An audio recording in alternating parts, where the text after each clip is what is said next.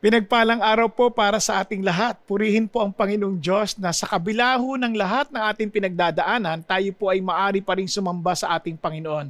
And it is a great privilege to worship Him. Now, sa ating pong pagpapatuloy sa ating pag-aaral ng Motivate, ito po yung 8 sikreto kung paano tayo makaka-impluwensya ng mayroong pong matagalan pong impact.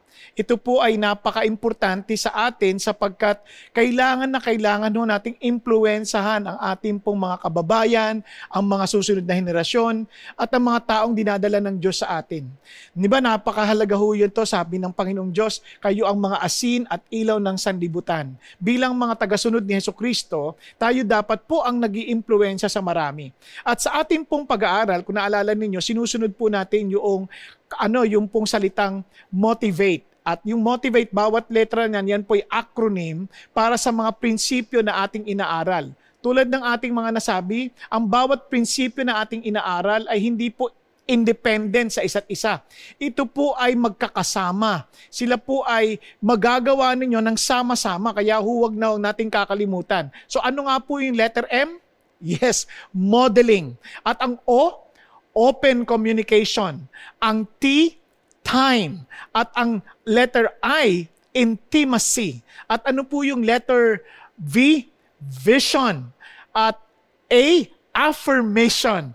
At ngayon po tayo po itutungo sa ating pong letter T na ang ating pong aralin ay training. Training. Ito po ay napaka-importanting konsepto sa ating pong pamumuhay. Now, tandaan ho natin ang isang bagay na ito. Yung ating pong perspective ay mas mahalaga kaysa sa ating kaalaman. Why did I say that? Sa wikang English, life is not a matter of intelligence, but a matter of perspective. Ang bawat nilalang, dapat yung tandaan, ay mahalaga sapagkat nilikha sila sa wangis ng Diyos. Kaya dapat natin silang igalang.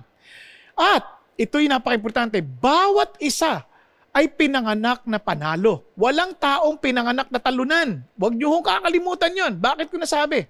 Kasi po, sa ayon lang ho halimbawa sa siyensya o sa agham, ang bawat tao, bago yan mabuo, nagtalo-talo muna 500 milyong mga semilya. Isipin niyo, nagtalo-talo yan. Parang nagkakarera. Imagine niyo mga butete na nag-uunahan na ganyan. No? Parang palakasan. At yung babae, nagkikreate ng sariling defense mechanism yan. Para kumbaga kay Voltes 5, merong laser shield. Now, can you imagine that? But yung pinakamalakas na sibilya, biglang makakapasok doon sa laser shield na yun, biglang, poof! Yan. Yan ang bubuo at magkakaroon ng embryo. Pag nabuo yan, na-fertilize yan, magiging embryo yan. Now, baka sabihin niya, paano yung mga nag-IVF? Ganun pa rin. They are still looking for the strongest. At hindi ho lahat nagsusurvive. Now, sa sandaling yan po ay nabuo. Can you imagine? Biglang paglabas ho niyan, 9 months of struggle inside, fighting for life. 9 months. Paglabas ho niyan, boom, ang tawag dyan, crowning. Yung iba, sa sobrang magmamadali, 7 months pa lang lumabas na. Kaya, pag crowning na yan, naku, iba sa sobrang tuwa dahil panalo, naiyak pa. Di ba? Iyak. Yung iba naman, tulala. Hindi sila kaya kailangan mong pang sampalin para umiyak. Now, medyo nakakatawang ilarawan, pero sa totoo lang, the reason why I'm telling you that, paglabas niyan, natandaan ninyo, we are not winning by ourselves. Paglabas niyan, yan ay kailangan nating i-guide, i-coach para manatiling panalo. Dahil ang dami niyang mga paligsahang haharapin. Paligsahang espiritual, paligsahang environmental, paligsahang mental, paligsahang pisikal. Lahat yan haharapin niya. O baka sabihin sa akin, paano yung kambal? Sinong panalo doon? Tabla. Meron naman tabla. O ngayon, paano naman ho yung mga may kapansanan? Doon mo malalaman, matinding labanan ang kanyang inabot. Kaya ang dami niya, pero pagdating sa huli, nagtagumpay pa rin siya. Kaya nga, kahit may kapansanan kang pinanganak, hindi ibig sabihin ay hindi ka na pananalo, na manatiling manalo. Now, naalala ko may isang bata ho, habang tumatakbo sa isang karera, sinasabi niya sa kanyang sarili, kaya mo yan, kaya mo yan. Tapusin mo yung karera, kaya mo yan. Kasi hinang-hinanaw siya, kaya mo yan. Naku, pagdating niya sa finish line, naku siya, yes! Sabi niya, I got third. Pangatlo ako, tuwan-tuwa. Pumunta doon sa first place, kinongratulate. Sabi niya, congratulations. Ano, Ang saya-saya ko, pangatlo ako. Siya yung nag-i-interview, na tinanong yung first place, napukaw yung pansin. Sabi niya, bakit ganito tong batang to? Oo, pangatlo siya, tatlo lang naman silang nagkarera. Nakakagulat, bakit ang saya-saya niya? No, pag-isipan niyo mabuti. Ito po ay isang Special Olympics. Ito po ay Olympics ng sa pananaw ng mga kapareho natin, para silang special dahil para meron silang kakaibang hamon na mas mahirap na hamon. Nagkataon po itong batang ito ay mayroong Down syndrome. So hindi po napigilan, ito pong nag-i-interview ay si Betty Young. Tinanong niya po yung itong in-interview niya, ang pangalan po ay Chris. In-interview niya, sabi niya, how does it feel to have Down syndrome? Ayan, ang tanong niya. Sabi niya, Down syndrome, I never thought of it as Down syndrome. I thought of it as up syndrome. Ibang-iba yung pananaw ng bata. Tinanong siya, sabi niya, how so? Sabi niya, you see, everything I have is God's gift to me. Isipin niyo yung kanyang kalalagayan, yung kanyang kapansanan, na sa mata ng maraming tao, kawawa naman siya, pero sa mata niya at sa mata ng Panginoon, sabi niya, no, regalo ng Diyos to sa akin. Isipin mo, hindi ako makakaroon ng ganitong pagkakataon kung wala akong ganitong kalalagayan sa buhay. So wala ka bang nakikitang hadlang sa buhay? Sabi niya, ang hadlang ay makikita mo lang kung hindi ka nakatingin sa iyong objective, sa iyong goal. Kaya ang goal ko ngayon ay makita ko pa yung aking potensyal para sa Panginoon Diyos. Amazing. Ang tanong, bakit ka naiiba? No, hindi ako naiiba, sabi niya. Ang totoo niyan, hindi ako tinrato ng mga magulang kong iba sa aking mga kapatid. So sa madalit salita, this guy was trained properly. Yan po ay walang iba kundi si Chris Burke. At kung maalala nyo si Chris Burke, ngayon po ay mga 55 years old na siya. Siya po ay dating artista, singer. Isipin nyo, yan po si Chris Burke. So anong ibig sabihin? We need to train our children. We need to be an influence to people to be trained para sanayin natin sila para sila'y manatiling magtagumpay. Ano po ba ang prinsipyo ng training?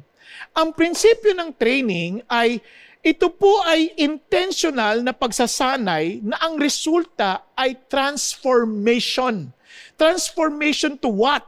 Transformation to a person that God wants that person to become. Na siya po ay maging ayon sa palatuntunan ng Diyos sa kanya. Kaya nga, tingnan niyo po ang habilin ng Panginoon Diyos. Samahan po ninyo ako sa Kawikaan. Kabanatang 22, itong sabi, train up a child in the way he should go. Even when he is old, he will not depart from it. Now, dapat yung maintindihan, ito pong salitang ito, minsan dito ho nagkakalituhan. Parang sabi niya, if I train up a child, he will not forget. Bakit maraming mga tao? Sabi ng mga magulang, tinrain ko naman yan ako, pero hindi naman siya nanumbalik sa Diyos. Ang daming ganyang kwento. Now, para maintindihan ninyo, ganito po kasi pagkakasabi niyan. Sanayin niyo yung mga anak sa kanilang daan. Bakit?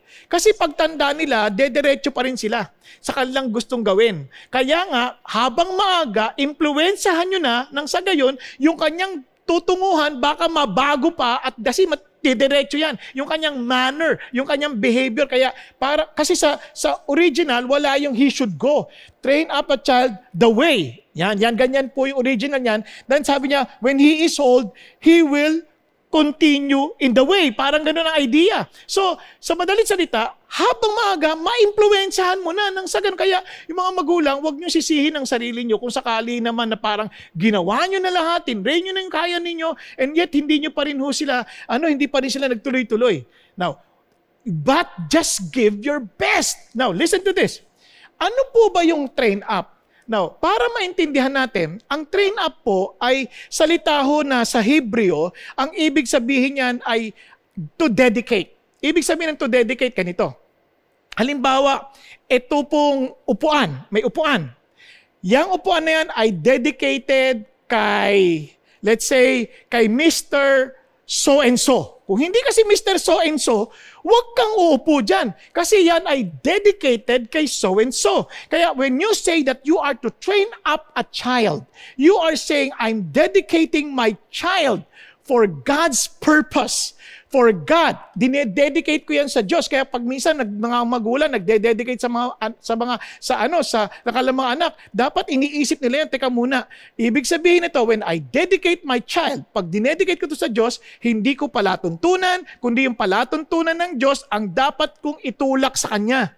Okay? Now, ang pangalawa po, ito po ay ginagamit din, ito pong salitang ng Hebreo na to ay ginagamit din po sa larangan ng, ito po yung parang yung sa mga midwife, nilalagay po nila dun sa pinakailalim ng ganyan, yung sasawsaw ng daliri nila sa dates, and matamis yun, para sanayin yung batang sumipsip na ganyan. Yun po yung idea. So, sa madalit salita, ikaw ang mag-i-instill doon sa bata that when you train this, i-instill mo na gustuhin niya yung bagay na nararapat. Dapat ikaw yun. Yun ang ability ng train up. Now, ito po ang napakaganda pang paalala ng Panginoon Diyos. Hindi lang ho ganoon. Ito rin po ay meron pong idea ng koreksyon. Bakit? Kasi ito rin po ay tumutukoy doon sa parang, alam niyo yung rope na nilalagay sa bibig ng kabayo. Yan. Parang para makontrol mo yung kabayo. Kasi kabayo, malakas yan, tatakbo yan. Para makontrol mo siya, yun ay magkaroon kayo ng, pagpipigil. Parang you're making his way narrow. Para, hindi siya kung saan pumunta. Ngayon, itong napakaganda, para hindi nyo makalimutan. Yun ay siyempre sa simula, bandang huli, maintindihan ninyo, yung tali na yan. Kapag ako nagkakabayo po ako eh. So, yung tali na yan, eventually, yan po ay pupigil pag bago ka pa lang. Pag medyo experience ka na, yung kabayo, yung tali na yan, magiging relationship mo yan doon sa kabayo. Kaya sa una, parang wala kayong relationship, mahirap. Pero pag nagkaroon kayo ng relationship, yung tali na yan, hindi yan tipong pampigil sa iyo, kundi yan ay pangkomunikasyon. Kaya nagkakaroon kayo ng experience. Kaya sa puso ng ating ng pagte-training, dapat nadadala natin sila sa dedication sa Diyos, nadadala natin sila sa pag-desire sa bagay na nakakabuti sa kanila na gusto ng Diyos at sila'y nagpapasakop at meron pong mutual na joy sa experience ng paglakad at pabubuhay sa kasanayang nais ng Diyos para sa kanila. Yan ang sarap ng train up. Yun po yung pag-impluensya ng pagsasanay sa train up a child. Now, listen to this. So, paano? Sino po ang magte-train nito? Sinong gagawa nito? So, train up a child. So, kung titingnan ninyo, parang hindi lang ito tinutukoy sa magulang, kundi sa anyone who could influence the child. Kasi paano kung patay na yung magulang? O, di ba? Anyone who can influence the child, dapat ginagawa natin yan. Ginagawa natin yung dedication, ginagawa natin yung pag-inspira, ginagawa natin yung parang pakontrol, at ginagawa natin yung nagkakaroon ng mutual experience. Now, ito po ay napaka-importante. Kaya nga si Solomon, napaganda na sabi niya, "Hear, O my son, O sons, the instruction of a father.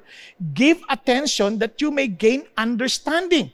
Anyone who stands as a father, yan po ang nagtitrain. But at the same time, kayo mga bata naman, regardless of your age, if you are a child to a father, a child, parang meron kayong authority above you, be willing to be trained. Sabi niya, when I was a son to my father, tender, and the only son in the sight of my mother, then he taught me and said to me, "Let your heart hold fast my words. Keep my commandments and live." Sabi niya, kumbaga saan yan? Keep my Torah. Keep the covenant I have with God and live. Kasi dapat, yun yung dedication sa Diyos. Yun yung idea na tayo rin, yung person in authority will train and tayo naman willing to be trained. Now, alam mo ninyo, ang idea ng training, siyempre involves dyan ang pagtuturo, pero hindi lahat ng pagtuturo ay training. Now, para maintindihan natin sa Hebreo, ang kanilang way of educating, hindi kapareho sa paraan ng ating education. Kasi tayo po influenced ng Greek rhetoric eh. Yung Greek rhetoric, ang ibig sabihin niyan, pagka tinuruan na kita, alam mo na yan. Sa Hebreo, hanggat hindi mo ginagawa, hanggat wala ka pa sa actual na experience na yan, hindi mo pa alam. So ganun ang Hebrew, kaya nga si Jesus, sinama niya yung mga disciples niya. Kaya, sige, mag-minister kayo. Talagang He let them do the work of the ministry. Kasi ganun ang Hebrew way of education. Kaya itong training idea na ito, ganun din. Yung training really is discipleship. Ito po ay talagang pagsasanay hanggang sa makuha mo yung training ng discipleship, yung sinasabi na yung alikabok ng teacher mo, mapunta sa'yo, talagang maalikabukan ka. Parang lahat na mapunta sa'yo, parang talagang magiging pareho na kayo. Kaya there is an element of Christ-likeness. Di ba? Kasi hindi naman natin disciple ni Jesus eh. Kaya tinutulungan natin sila, kino-coach natin sila, tinetrain natin sila. Ganun din ang ating mga anak. Hindi natin atin yan, kay God yan. So tinetrain natin sila. Now, training requires of course practice. Siyempre, kailangan ng pasensya, kailangan ng pagtatyaga, lahat yun. Kaya kasama dyan ang impartation ng karunungan, katotohanan, kasama dyan yung pag-develop ng karakter, kasama dyan. Kasama lahat. Kasama dyan yung pagbibigay ng tamang impormasyon. So, sino magtuturo niyan? Now, listen to this. Unang-una, yung mga magulang, you have to assume responsibility. Now, hindi mo pwedeng ipasa lang yan basta-basta kung kani-kanino. Kung meron ka pa, kung ang magulang buhay at ng buhay, naku, tayo ho, ang mga magulang, tayo ang unang may responsibility dyan. Tingnan niyo sabi ng Bible, children, obey your parents. Why do you think they need to obey the parents? Kasi sila ang inatasan ng Diyos to train the children, primarily given to the parents. Sabi niya, in the Lord, for this is right. Now, honor your father and your mother, which is the first commandment with a promise so that it may be well with you. So, isipin ninyo, kaya mga magulang, let's try our best na matulungan itong mga bata na to because the moment they learn and they gain the appetite to learn and to be trained by us, ano sabi niya? Their lives, it will be well with them and they will live long. Isipin nyo kung matulungan natin sila to find joy in obeying us. Find joy in being trained by us. Para sa kabubuti nila yon. Walang matinong magulang na hindi hinangad ang kabutihan ng magulang ng anak. Now, eto pa. Now, bukod sa parents, mga tatay, pakinggan nyo mabuti. Ito ang number one responsibility natin. Fathers, pansin nyo, ang tatay yung sinabi, do not provoke your children to anger, but bring them up. Yung word na bring them up is notice. Train them. Diba? Train up. Diba? Bring them up in the discipline and instruction of the Lord. Diba? Training and teaching. Sino po ang nagsasabi? Ang binigyan ng inatasan ganyan primarily? Mga tatay. Alam nyo ngayon sa panahon natin, ang ginagawa, ikaw na magturo sa mga anak natin. Ikaw na magbahala dyan. Sinasabi sa nanay. Ikaw na. Hindi. Tayong mga tatay ang una. Kaya kawawa minsan, ang mga anak, walang tatay na mag-aano sa kanila eh. Walang tatay na maggagabay sa kanila. They need it. Kaya nga ang atake ng dyablo, mga tatay, babanatan ng dyablo yung tatay para matukso kung saan-saan at iiwanan ng mga anak. Listen, one day when we face God, mga tatay, haharapin natin ng Diyos because of this responsibility. Now, hindi ko kayo tinatakot. I'm just trying to encourage you and to remind you and remind all of us of our responsibility as fathers. Now, bukod pa roon, ito po, paano naman sa spiritual? Ako, binata. Halimbawa, ikaw, binata ka. Ikaw, ano naman ang magagawa namin? Hindi. Alam niyo po bang hindi to limited sa within the family lamang? Tingnan niyo ang sabi ni Paul. To Timothy, for example. Sabi ni Timothy, my true child in the faith. Pwede palang my true child in the faith. Di ba, kinamit ka ng Diyos para tulungan itong tao na to sumunod sa Panginoon. Tratuhin mo siyang anak mo, kaya sasanayin mo. Kaya minsan natatawag ko by disciple.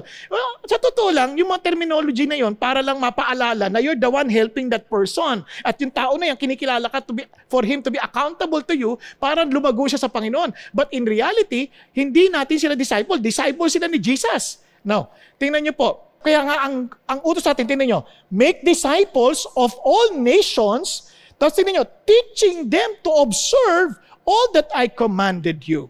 So yung inatasan to train, sino? The parents and the spiritual parents.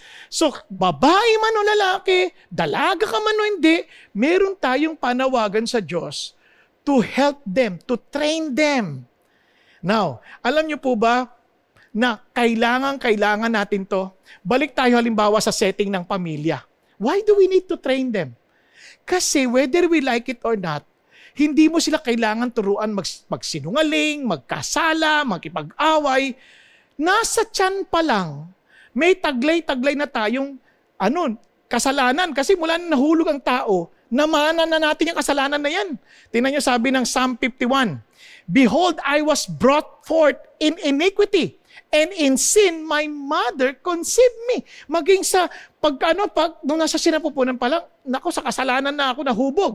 Now, sa Psalm 58 verse 3, na parang pakita nyo, the wicked are estranged from the womb. Sabi niya, those who speak lies go astray from birth. Yung mga nagsisinungaling, doon pa lang sa kapanatan. Ngayon, nagsasabi, hindi totoo yan. Alangan naman, pinanganak ka, makasalanan ka na.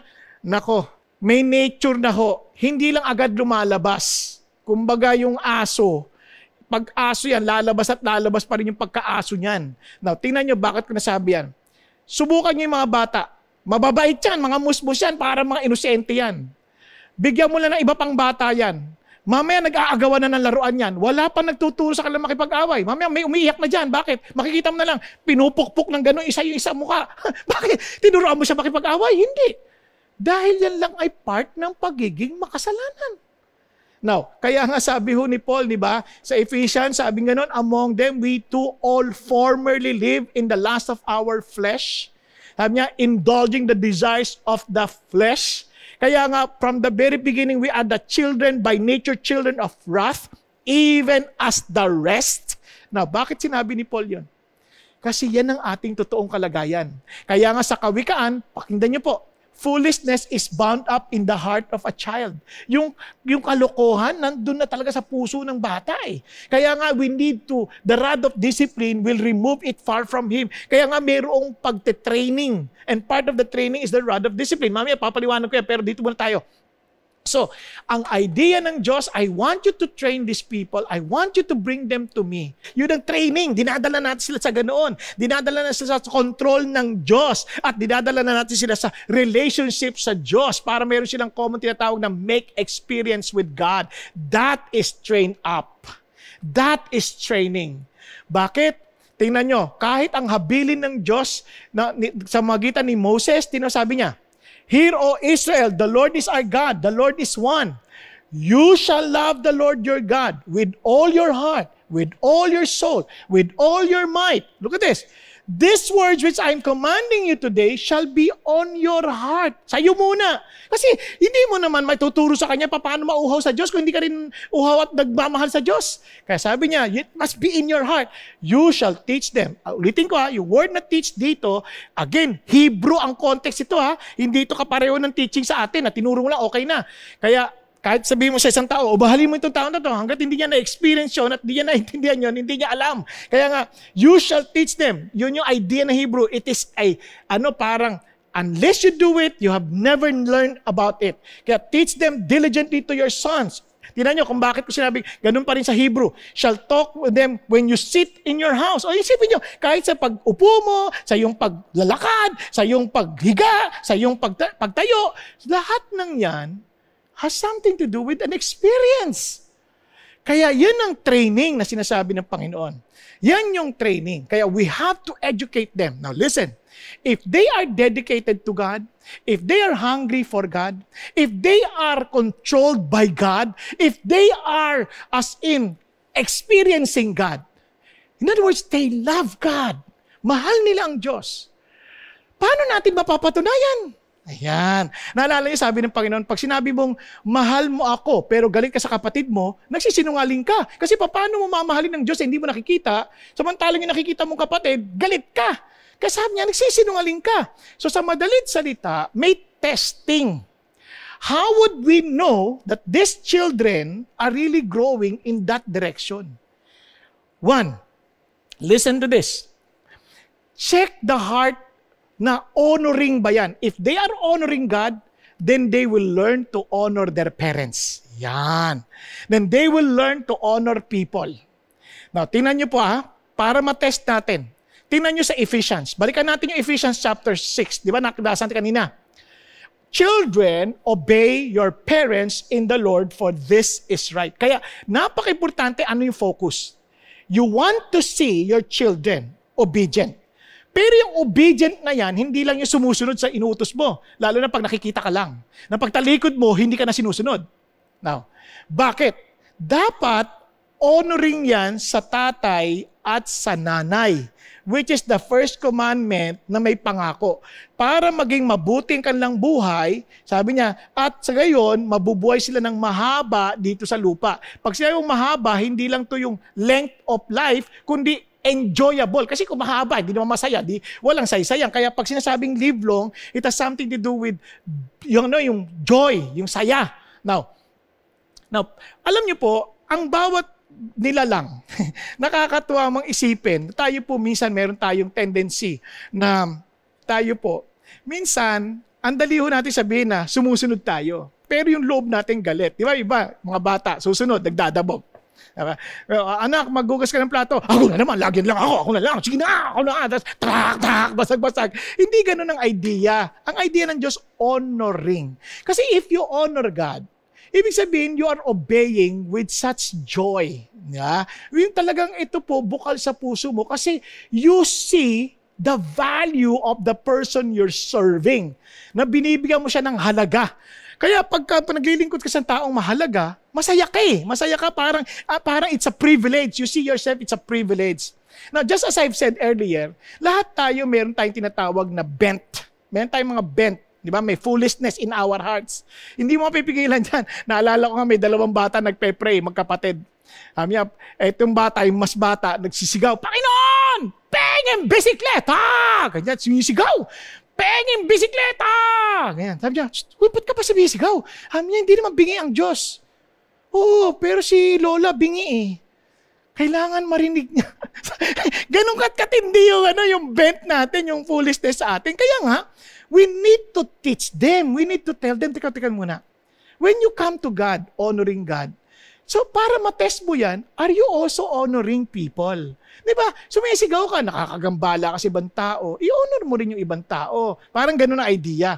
So, yun yung puso na parang kailangan ino-honor mo rin yung mga authorities. Di ba? Kaya nga, check-in mo.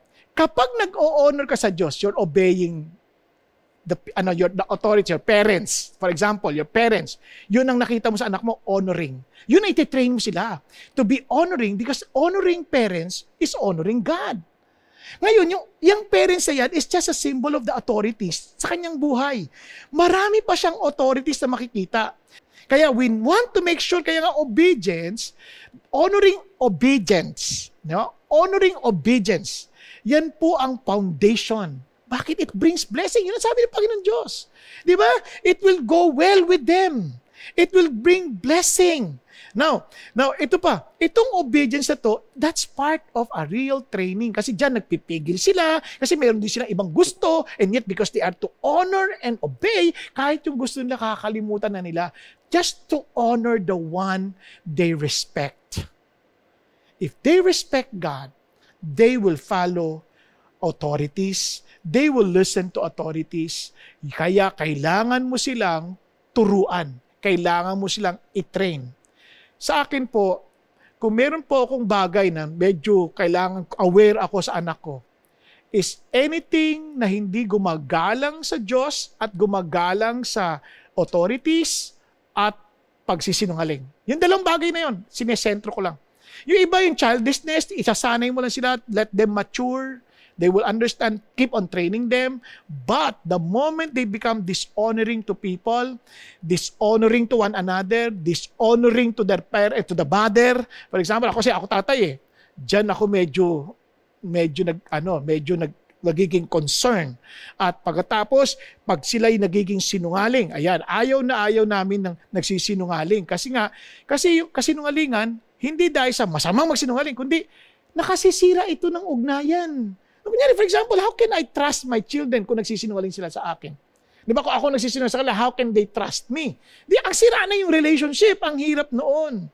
And kasi, the moment they learn this honoring obedience to God, ang galing ng Diyos eh, yung mga anak, nagiging protektado sila. Yung asawa nagiging protektado, yung anak nagiging protektado, at nakikita nila lalo yung kalooban ng Diyos. Bakit? Kasi gagamitin ng Diyos yung mga authorities ang buhay natin para magabayan tayo. Minsan meron tayong mga gustong gawin, but our authorities will tell them otherwise. Yung hindi iba papagawa. Parang, oh Lord, will mo ba ito? Sasaktan ka. But if you honor God and you trust that God is in control, susunod ka. Now, tingnan ninyo. Sa bagay na yan, yun ang bibigay sa atin ng tamang karakter. Tingnan natin. Alam nyo, yung honoring na to, pag natutunan natin yung may turo natin to sa mga bata to honor the parents, pati sa ibang authorities, honoring each other. Tingnan nyo, sabi ni Peter, submit yourself for the Lord's sake. Tingnan mo, kanino ka for the Lord's sake. Hindi ka nagsasubmit para lang sa sarili mo, but for the Lord's sake. Kasi ibang tao, nagsasubmit ay sip-sip lang sila. Kasi may kukunin sila, mayroon silang ulterior motive. But this time, no, para sa Panginoon. To every human institution, whether to a king as the one in authority, or to governors as sent by him for the punishment of evildoers and the praise of those who do right. Now, for such is the will of God, that by doing right, you may silence the ignorance of foolish men. Now, paano kung mali ginagawa ng pamahalaan? Hanggat hindi ka pa inuutusan ng pamahalaan to go against God, in other words, to go to sabi, wag ka mag-worship sa Diyos, wag ka mag-share ng God, okay lang. Kasi dito mga panahon na to, pinapapatay pa nga sila eh. And yet, they were to obey the authorities. But they will continue to share the gospel, they will continue to share, di ba? Tuloy lang sila. Pero kung tutulak sila para magkasala, hindi nila susundin yun, siyempre. But they are to submit because they know that God is in control. Natuloy tayo. Pero ano yung pinakapunot dulo ng submission? Honor all people. Love the brotherhood, fear God, honor the king.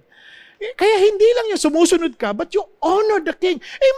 Sinabi ba kung anong klaseng king? Hindi, yung mababait lang. Dapat yun lang i-honor mo. Yung masasama, hindi dapat yan. No, hindi ho. Babalikan natin mamaya, papaliwanag ko sa iyo. Pero punta naman tayo doon. Pati ho yung government institution, tinuturo yung mga anak mo. Nasusunod kayo sa batas, hindi dahil nakikita kayo ng pulis. O kaya may mahuhuling pulis. Hindi. Susunod kasi paggalang yun sa Diyos, paggalang yun sa authority binigay ng Diyos. Tingnan niyo. Romans, every person is to be in subjection to what? Governing authorities. Bakit? For there is no authority except from God. Sabi niya, walang kapangyarihan kundi galing sa Diyos. Ganun ba? Basta walang matatayong ilalagay dyan, maluluklok dyan na hindi Diyos ang naglagay. And those which exist are established by God. Therefore, whoever resists authority has opposed the ordinance of God. Sinong tumututol sa kapangyarihan?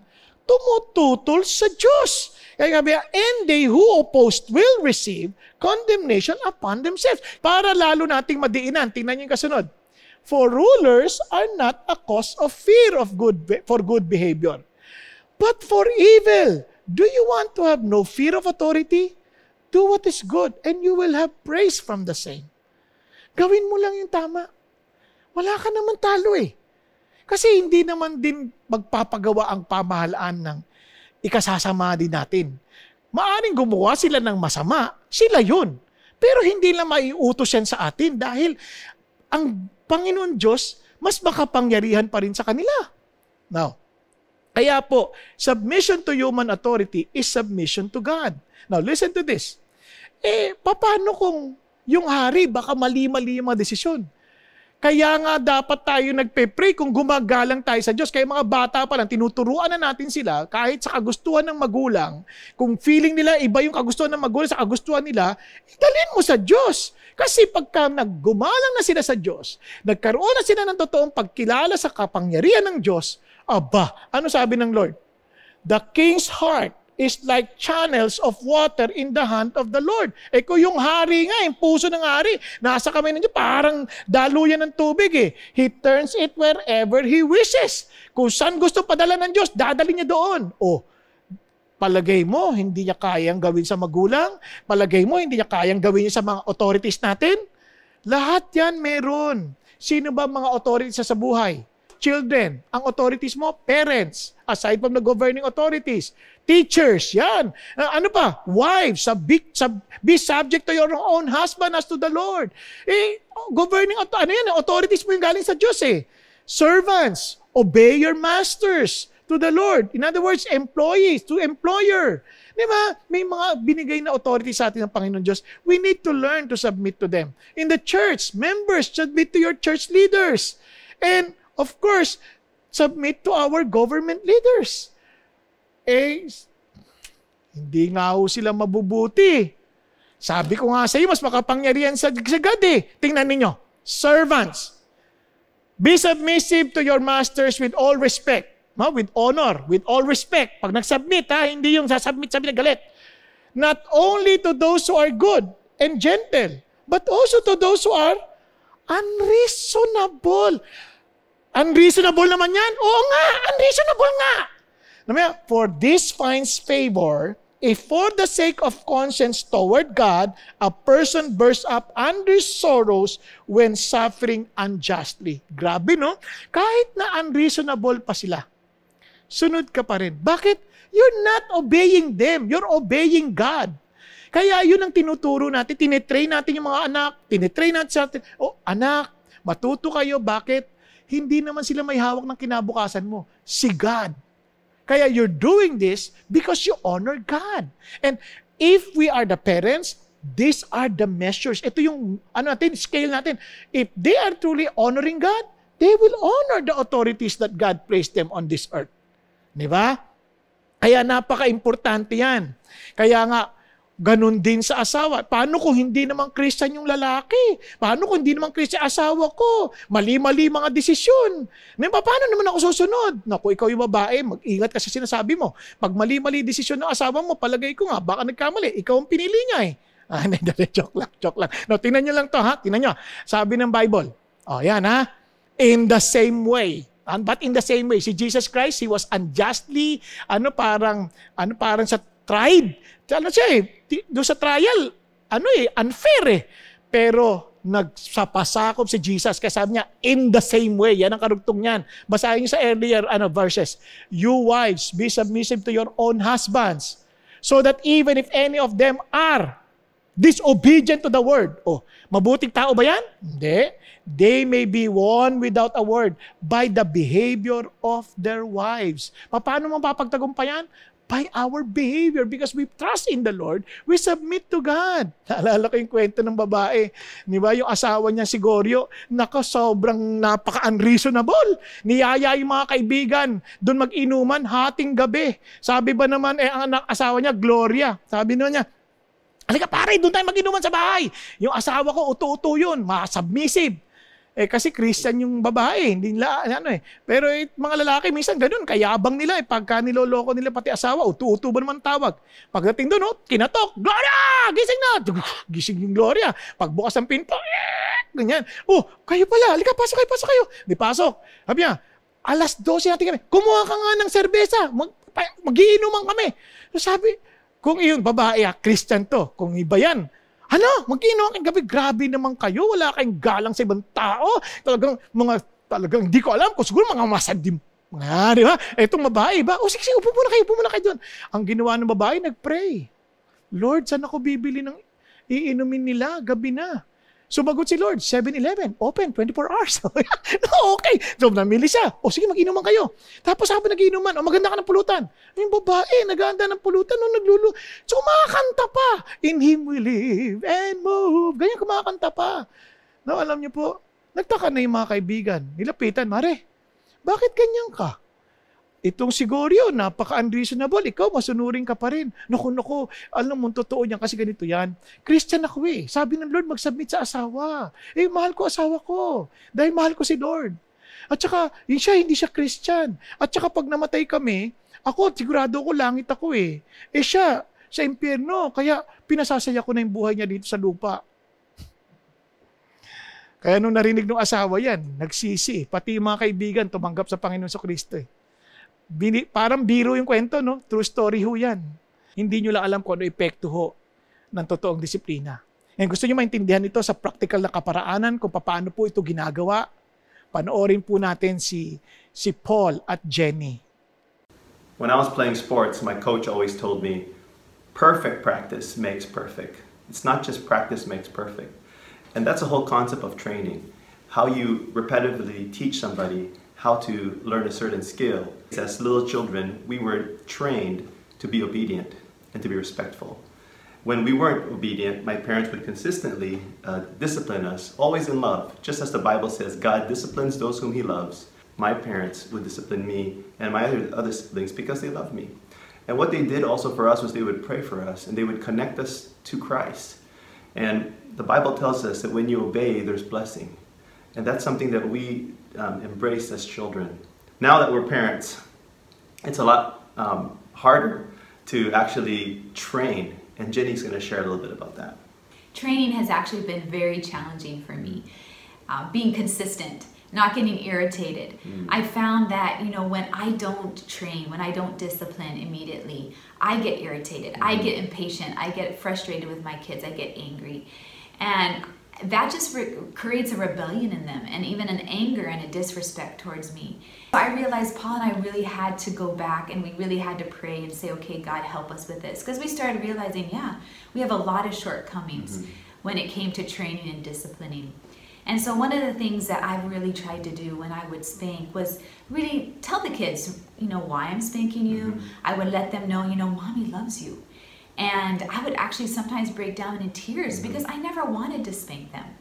But I would remind them that I love them and I want them to learn to obey. And ultimately, I want them to learn to obey Jesus. I think when we did it consistently, when we did it not out of anger, but out of love, I really saw the results. Yes. And I actually would have a little tail that would run around with me all day because I think the kids know and they need those kinds of boundaries and they need that kind of training. And so another thing that has actually really helped us too is asking people around us, asking our parents, how do you feel we're doing in the area of training our kids? Are there things that we're being inconsistent with? And really listening to the words of wisdom of those around us. And of course, going back to the Lord and asking the Lord, how am I doing in this area? And checking our hearts. Like for me, I think sometimes my heart is not right. I want quick obedience. I want my kids to be easy. But I find that, it takes time. It takes a lot of time and it takes a lot of patience, which a lot of times I don't have. But it's that patience, it's that consistent, it's that love that when you implement that into your training, you really see the results. Yes, and now you're going to hear from our kids. Hello everyone, I'm Ethan David Tonchi and I'm currently 11 years old. Hi, my name is Andrew Elias Tonchi, and I am 6 years old. My parents taught me really well how to obey immediately. They taught me by spanking me not out of anger, but out of love. Now, since I'm 10 and up, I have this feeling inside of me when I do something wrong that I should not do it. So I feel like this is the Holy Spirit convicting me to do the right thing. And obedience brings blessing. That's the key. So, one time my dad spanked me and he explained to me that it is wrong to disobey. And he basically explained everything to me. So I encourage you parents out there that you should discipline your children not out of anger, but out of love. Hi everyone, I'm Caleb Daniel Tonchi and I'm currently 15 years old. Hello everyone, I am Alana and I am currently 13 years old. When I was really young, I learned to obey out of fear, a healthy fear though, to obey my parents because if I didn't obey, they would spank me or I'd get disciplined. But as the years passed, I learned more and I read my Bible and I learned about God and now I obey more about obeying God. Sometimes when I make something wrong, the Holy Spirit convicts me to make it right or to obey. My parents have taught me very well in being disciplined.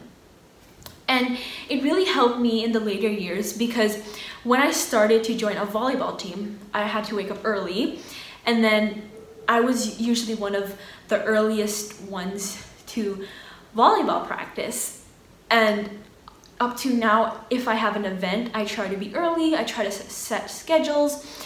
And my parents, they didn't just teach. They modeled it. Like, if they told us to exercise, they would exercise with us. And they told us to read our Bibles. They didn't force us to read our Bibles, but they modeled it. Every morning I would wake up and see my parents read their Bibles, and that made me want to read the Bibles. And it really helped me during my day. And up till now, I still read my Bible every day, and I am so thankful that my parents have taught me, gave me spankings, and have taught me how to be disciplined. We want to encourage all of you, wherever you are at, that training doesn't happen overnight. It's done over a consistent period of time and always done in love. So if you do consistent time and love, then you see the results. And that applies for anything, even at work, even with your disciples. You have to model for them what you want them to be, and you have to be consistent, and you have to show them love and give them time.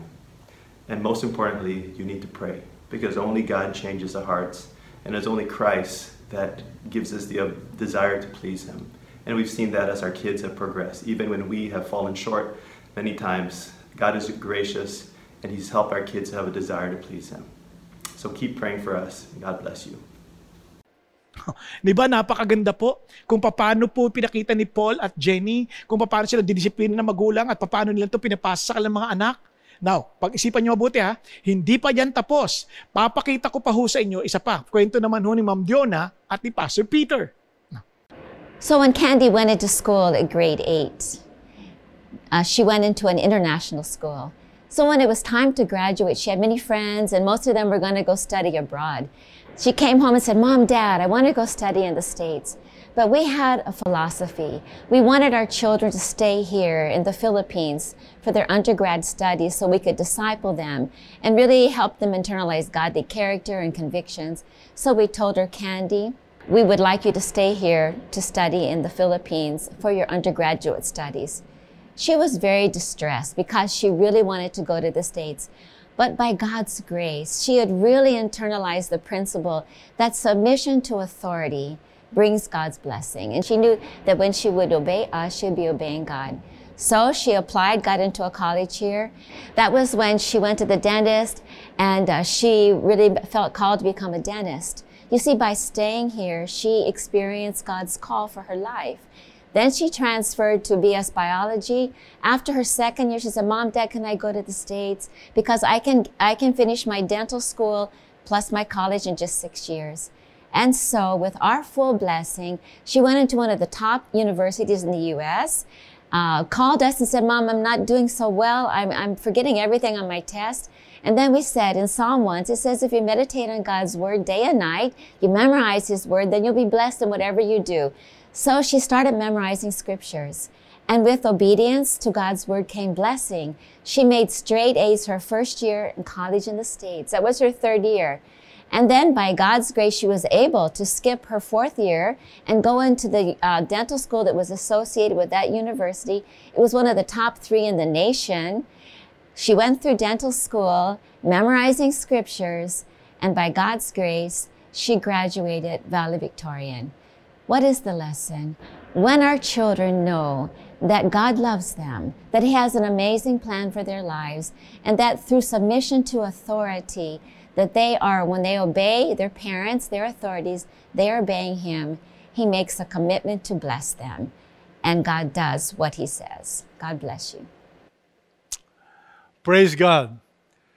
I want to personally thank the Lord and my wife for modeling submission, because it is almost impossible to teach submission to our children if there's no modeling. And because you modeled respect, you modeled submission to authority, our children are very submissive today because they learn through you. Thank you. By God's grace. Ayan, nakita nyo, napakaganda ho, na yung lalo ng mga babae, napaka-importante yung kanyang pagpapahayag ng honor sa Diyos by honoring the husband, by submitting. Kaya naman, tingnan niyo si Pastor Peter, very affirming, telling the wife na sinasabi sa asawa niya, talagang thank you for your submission. Kaya hindi mahirap matuto yung mga bata to submit kasi kita sa nanay. Kasi kadalasan talaga sa totoo lang, ang tukso sa mga babae, sabi nga ng Genesis, your desire is for your husband. Ibig sabihin, you want to control your husband but you're under them. Kaya mga babae, ingat kayo. Kasi malaking bahagi kayong malaking contribution ninyo sa submission ng mga bata. Now, may I suggest kung paano mag-train, no? Para mag-train. Ano sabi ng Bible? 4Ds. Remember 4Ds. No? Ano lang to? Para, actually, itong 4Ds na to, paano i-train? Para mabilis lang. Una, declaration. As in, ituro mo. Di ba sabi sa Deuteronomy? Teach diligently. Di ba? Ituro mo. Then demonstrate. Ipakita mo. Kaya nga sabi sa inyo, hindi pwedeng ihiwalay yung training sa mga naon nating aralin. Modeling, di ba? Open communication. Kasi hindi mo madedeclare yan without open communication. Di ba? Nandoon yung time. Obviously, you cannot show it to them kung wala kang time. Hindi mo maipapaliwanag sa wala kang time. That's, ang hirap pag-train kung hindi kayo close. Di ba? Hindi kayo intimate. Di ba? At saan mo sila ititrain kung wala kang vision yourself? At para meron kang maintindihan na may vision ng Diyos para sa kanilang buhay. Di ba? Kaya you need to be aware of those things. Kaya masipag ka talaga. Diligent ka to observe. Diligent ka to approach, to be creative para maituro at maitrain yung mga taong ibinigay sa atin ng Diyos. Maging ang anak, maging ang asawa, maging ang, lalo sa mga lalaki, asawa, bati ang mga taong pinatutulungan sa atin ng Diyos para sila lumago na maging tagasunod ni Kristo. At siyempre, may kasamang disiplina. May kasamang disiplina. Now, alam niyo po, yung diligence, kasi nag-a-adjust ka sa bawat panahon. Now, let me just suggest, for example, yun, mabilisan ko na sinabi sa inyo. Pag tayo po ay nagdidisiplina, identify niyo muna ano yung dapat ninyong focus na dapat nating sigiyaking i-correct, i-ayos, i-discipline. So we need to help them see na mali yon. Alam nyo ba sa Bible, napaka-importante niyan. Kaya tinan nyo, kapag ang tao medyo hindi na lumalakad ng tama sa Panginoon Diyos, mayroon tawag dyan, mayroon din pagsuway na ginagawa. Now, talimbawa, tinan nyo sa 1 Samuel 3. For I have told him that I am about to judge his house forever. Tinutukoy ito kay Eli. Sabi niya, for the iniquity which he knew because his sons, look at the words, brought a curse of themselves and he did not rebuke them. Di ba?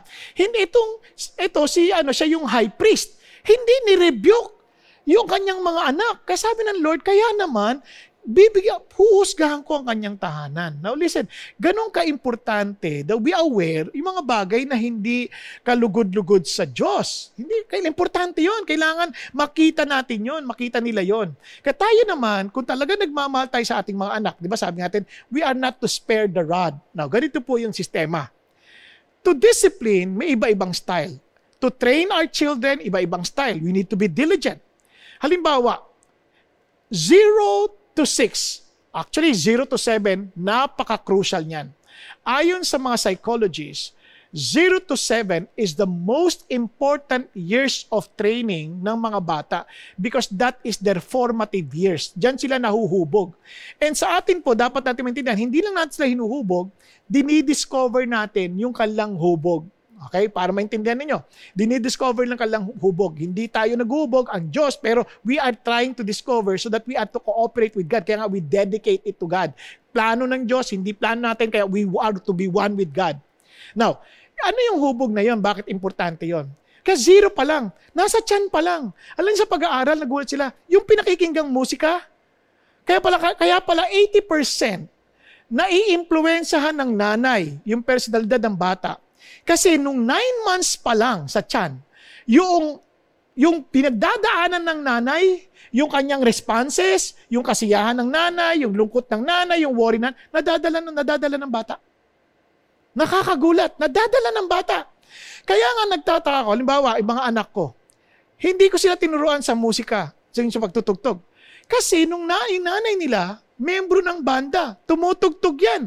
Kaya ang gagaling nila sa rhythm, ang gagaling nila sa musika. Pag natuto silang maggitara, natuto silang tumawak ng piano, hindi pa nga natuturuan eh. Kaya ang dali nilang matuto. Nagugulat ako kasi influence sila, bata pa lang. Now, kaya nga maraming Christian, mapapansin ninyo, parang kahit na sila po ay hindi naman magagaling umawit, pero lahat sila, kaya nila sa tono, maraming ganong Christian. Bakit? Because they're exposed to praise and worship, mga ganon. Bata pa lang, nasa tiyan pa lang. Kaya pag-obserbahan ninyo yung mga anak ng teachers, bakit minsan mga anak nila academically excellent? Kasi parang bata pa lang, nale-lecture na sa tiyan, nade-develop na kaagad. Kaya nga mayroon pong obserbasyon sa pag-aaral noong pag 1990s, sinabas ito, yung mga nakikinig ng mga classical music, naapektuhan ang personalidad ng mga bata. Kaya may tinatawag silang mga pinaglihi sa sama ng loob. Kasi yung mga panahon na yon, yung nanay lagi aburido dahil yung lalaki kung saan nagpupunta. Kaya alam niyo po, ang training, mag-asawa pa lang. Yung lalaki, nako, wag mong pasasamahin ng loob. Mahalin mo ang iyong asawa. Sabi nga ni Kristo, gaya ng pagmamahal natin sa Panginoon. Di ba? Sabi ng Panginoon, mahalin.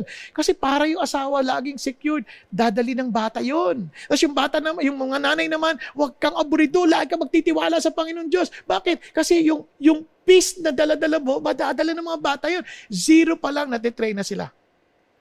Ititrain mo pa sila ngayon. Titrain mo sila. Kaya yung mga anak ko, bata pa lang sila noon. Kahit sa pagkain.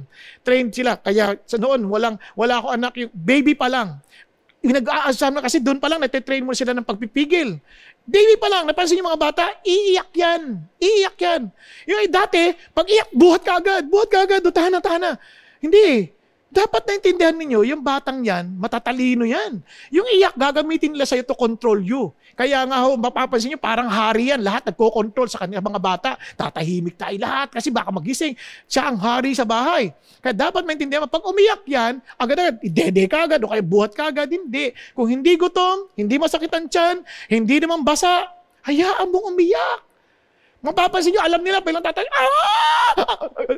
siguro naman, parang awa-awa ka na. Hindi, hayaan mo lang. Magugulat ka. Ganon din kami noong una. Noong una, yung asawa ko, di na makatrabaho. Ay ko, hayaan mo na. Hanggang sa umiiyak na siya kasi inahayaan niya. Hanggang sa magugulat siya yung bata.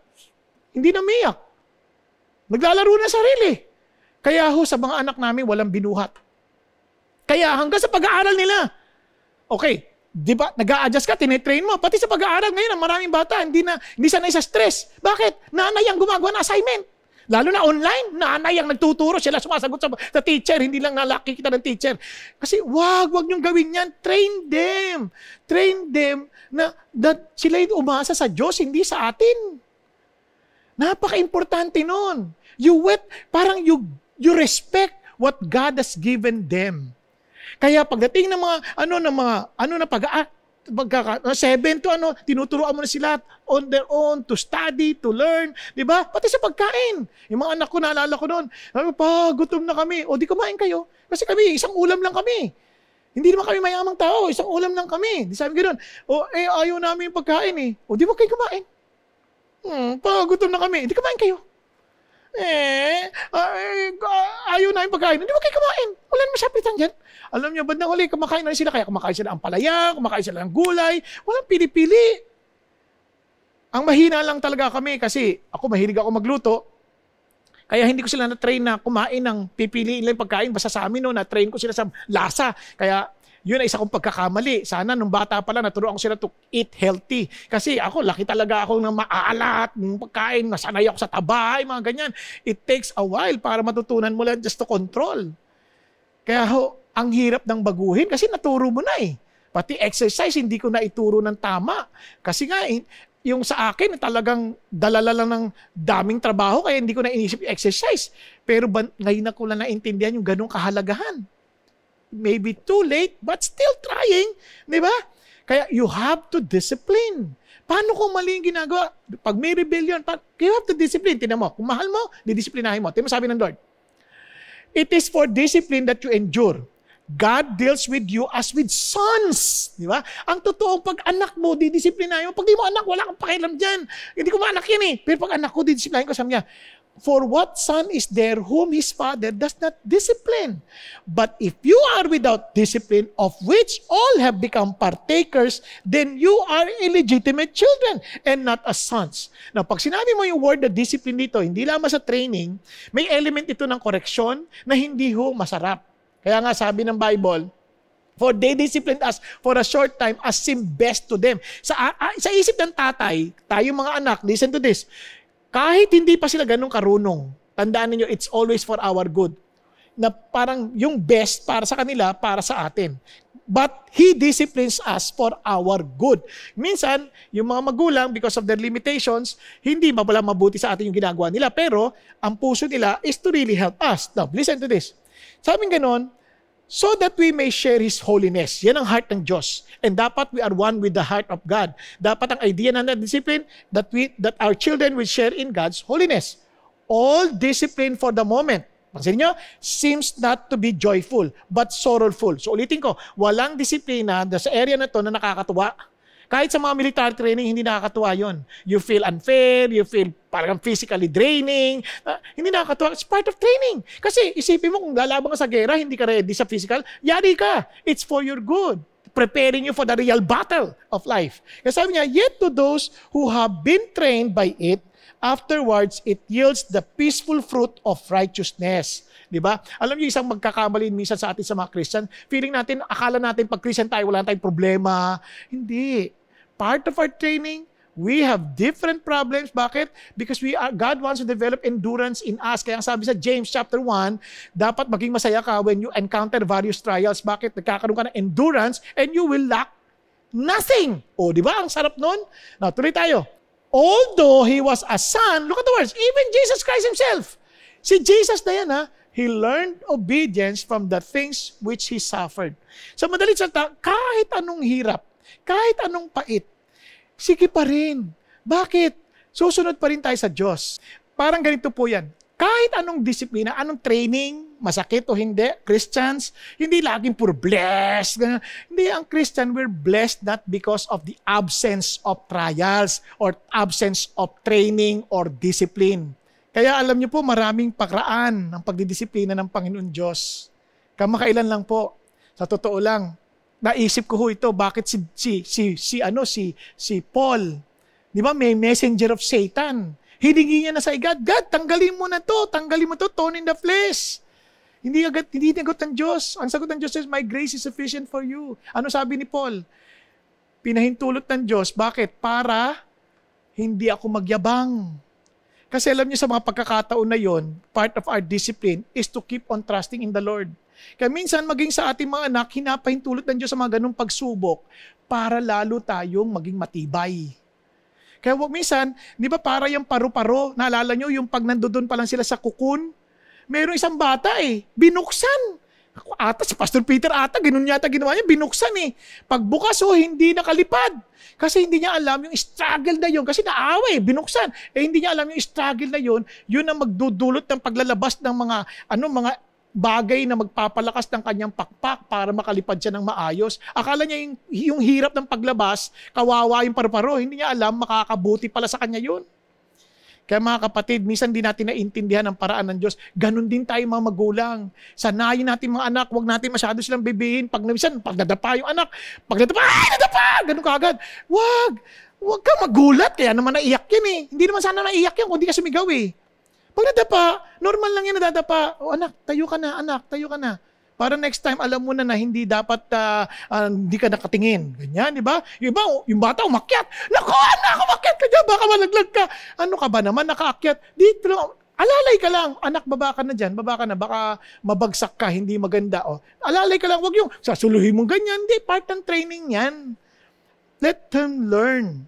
Kasi nakaakyat yan, makakababa din yan. Now, may kikwento ako sa inyo. Ewan ko kung familiar kayo sa batang ito. Ito pong batang ito nakakatuwa kasi nakakagulat po siya. Siya po ay si Kyle Menard. Yan gwapo-gwapong bata. Pero alam niyo po ba itong batang ito nung pinanganak? Meron pong tinatawag na congenital amputee. Wow! Imagine niyo 3 joints lang ang gumagalaw sa kanya, leeg at 2 shoulders. The rest, ganyan na. Walang limbs. Pero nakakagulat itong batang to. Naging wrestler ito. In fact, ang daming award na natanggap ito bilang wrestler. Hindi lang siya wrestler. Involved pa ito sa iba't ibang martial arts. Sa totoo lang, siya po ay sa MMA pa. Can you imagine MMA? A student. He can type 50 words per minute. Amazing tong mamang to. At umakyat ito sa Mount Kilimanjaro. Walang prosthetics device. Amazing. Itong bata to, ang dami. Ito po ay nagtayo ng No Excuses CrossFit Gym. Owner po siya. Awardee po siya ng 2004 ng ESPI Best Disabled Athlete, National Wrestling Hall of Fame, GNC's World's Strongest Teens, President Award of Sports Humanitarian Hall of Fame, USJC's Top 10 Outstanding Young Americans. Anong sikreto ng batang ito? Magulang na may galang sa Diyos. Alam niyo bakit? Bata pa lang tong batang to, yan, umakyat sa bundok. Ito pong batang to, nakakagulat. 3 years old, sabi ng tatay, tinusubuan ng nanay, naawa eh. Sabi ng tatay, don't feed him, huwag mo siyang pakainin. Kailangan niya matutunan paano magpakain ng kanyang sarili, kundi mamamatay siya sa gutom. Isipin mo yan. Nung nakakit, isipin mo yan, ganyan siya. Huwag mo siyang pakainin. At dahil doon, Kyle had to figure out how to open a jar, how to feed himself. Hala, grabe. Buti na rin, may mga magulang din siya na willing na titiisin yung pain na yon. Kasi kawawa eh. Tapos yung lola naman, very supportive. Kaya kayong mga lola, huwag niyo isipin, lola kayo. Supportive. Biro tanongin ng bata, bakit ako naiiba sa kanila? Sagot ng lola, alam mo, special ka sa Diyos.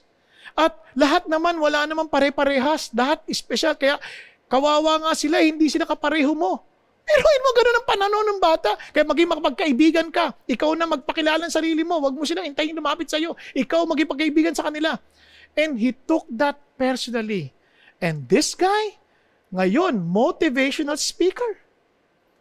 Si Kyle Maynard. Na-interview yan sa TV, na-interview yan ni Larry King, na-interview yan sa CBN. Eh, nako, nakakatuwa ho ang kwentong yan. Bakit? Ito po, dahil siya po ay bata pa lang, alam niya that he was created by God, dedicated for God, trained for God, as in, learn to control yung kanyang emotions. Instead of playing pity party, he trusted God. Kaya sabi niya, ito po isa sa mga pinakanapakaganda niya sinabi, Kyle has shown strong faith and relies on God and prayer for strength. Though all his challenges, he has learned perseverance, and he prayed that Jesus would show him the right way to meet them. Because Kyle believes God made him the way he is in order to show people that there is no amount of adversity that a single person cannot overcome if they fully trust themselves and trust in the will of Jesus, no matter what the circumstances. Kaya ho mapag-pray na tao to. Yan ang training niya. Ulitin ko, ang nais ng Diyos is for us to understand that we are His children. But not everyone is everyone is a child of God dahil nilikha tayo ng Diyos. Parang ganito, kung ito ginagawa ko to, hindi ko to anak. Gawa ko to, pero hindi ko siya anak. Paano siya magiging anak? Kung yung buhay ko nasa Kanya. Kaya nga ho, tayo po, nais din po ng Diyos maging kabahagi ng Kanyang pamilya. Kaya, paano ho yan mangyayari? Pakinggan nyo ito mabuti. Paano ho yan mangyayari? Sabi ni Jesus, gusto nyo malaman? Ito ho. But as many as received Him, referring to Jesus Christ, to them He gave what? The right to become children of God, even to those who believe in His name, who were born not of blood, nor of the will of the flesh, nor of the will of man, but of God. Kapatid, if you were not dedicated by your parents dahil hindi nila kilala si God, ikaw na. You dedicate your life to God. Tell God, Lord Jesus, I want my life to be yours. And Lord, I accept you as my Lord and my Savior. Ngayon, kung sakali naman, you were not trained to have an appetite for God. Ikaw na, sabi mo, Lord, as the deer pants for water, so my soul longeth after you. Give me such hunger for you, O God. Bigyan mo ko ng ganong gutom para sa iyo. Ikaw na lumapit sa Diyos. Nang sa gayon, pag natikman mo si God, ikaw na rin magsasabi sa mga tao, taste and see that the Lord is good. Gusto mo bang maranasan ng Diyos? Gusto mo bang maintindihan ang Diyos bilang iyong totoong Ama? Bakit hindi ka magpasakop sa Kanya ngayon? Bakit hindi mo ibigay ang sarili mo sa Kanya ngayon? Kung sakali man na hindi ka naturuan ng iba, why don't you come to God now? He is very much willing. And from there, doon ka magpasiwa, I want to be trained. Lumapit ka sa mga tao, tulungan niyo po ako that I may grow in my relationship with Jesus. Be committed to a small church, to a local church, Diba? To a small group. Be committed. Huwag mo na intayin na ikaw pa. Then you do the same to others. Diba? Make disciples who will also make disciples. Tayo pong lahat ay yumuko sandali at pumikit. Mga kapatid, hindi ko kita kilala. Hindi ko alam ano pinagdadaanan mo. But our God is offering all of us, anak, if you were not trained, why don't you come to me? And I will give you rest. Why don't you dedicate yourself to me? Why don't you ask God, Lord, bigyan mo ko ng hunger for you. Kayo po bilang the bread of life. Magutom po ako para sa inyo. At hindi lang yun, yung magkaroon ka ng isang relationship na magkaroon ka ng experience na alam mong kokontrolling ka ng Diyos. Lord, kayo na mag-control ng buhay ko. At sa sandaling ma-experience mo yan, then train up somebody else. Maaring anak mo, maaring mga taong dadalhin sa iyo ng Diyos, whoever they are, train them up for the Lord. Pero ikaw muna, sabi ng Panginoong Jesucristo, binibigay ko ang buhay ko sa iyo. I dedicate my life to you. Lord Jesus, gamitin mo ang buhay ko para sa inyo. Bigyan mo ko ng uhaw sa bagay ninyo, sapagkat ang sino mang patay, hindi mauuhaw at magugutom sa mga bagay na kailangan niya. Kahit Panginoon, kinikilala ko, Panginoon Diyos, kayong bumuhay sa akin dahil sa iyong kamatayan sa krus ng Kalbaryo at muling pagkabuhay. Kahit ako, nananampalataya ako sa iyo ngayon at Panginoon, bigyan mo ko ng uhaw para sa iyo. Panginoon Diyos, at kung ako naman ay lumalakad na sa mayroon po akong karamdaman na wala akong panlasa sa bagay na espiritual, wala akong pang-amoy sa bagay na nakakarangal sa iyong pangalan, Panginoon, pagalingin po ninyo ako. Nang sa gayon, muli kong malanghap, Panginoon, ang bangon, Panginoon Diyos, ng iyo pong kabutihan. At muli ko po, Panginoong, muli po akong maggutom sa bagay ng sarap ng iyong pagmamahal. Kahit Panginoong Hesus, binibigay ko ang buhay ko sa iyo. Tulungan mo rin ako na yung pong training na binibigay mo sa akin ay maipasa ko rin sa iba. Tulad ng sabi mo, to make disciples, O God, who will also make disciples. Father God, nakikipag-isa ako sa iyo ngayon at kayo po ang aking Panginoon at kayo ang aking buhay. Kahit aming Ama, ganun din ang aking panalangin sa bawat isa sa amin na kumikilalang tagasunod ninyo. Lord, help us to be humble enough to submit to the authorities given to us. Humble enough to be trained. Humble enough to obey. Humble enough to honor you by honoring them. And humble enough, Father God, to speak the truth in love. Again, thank you, Lord Jesus, for giving us life.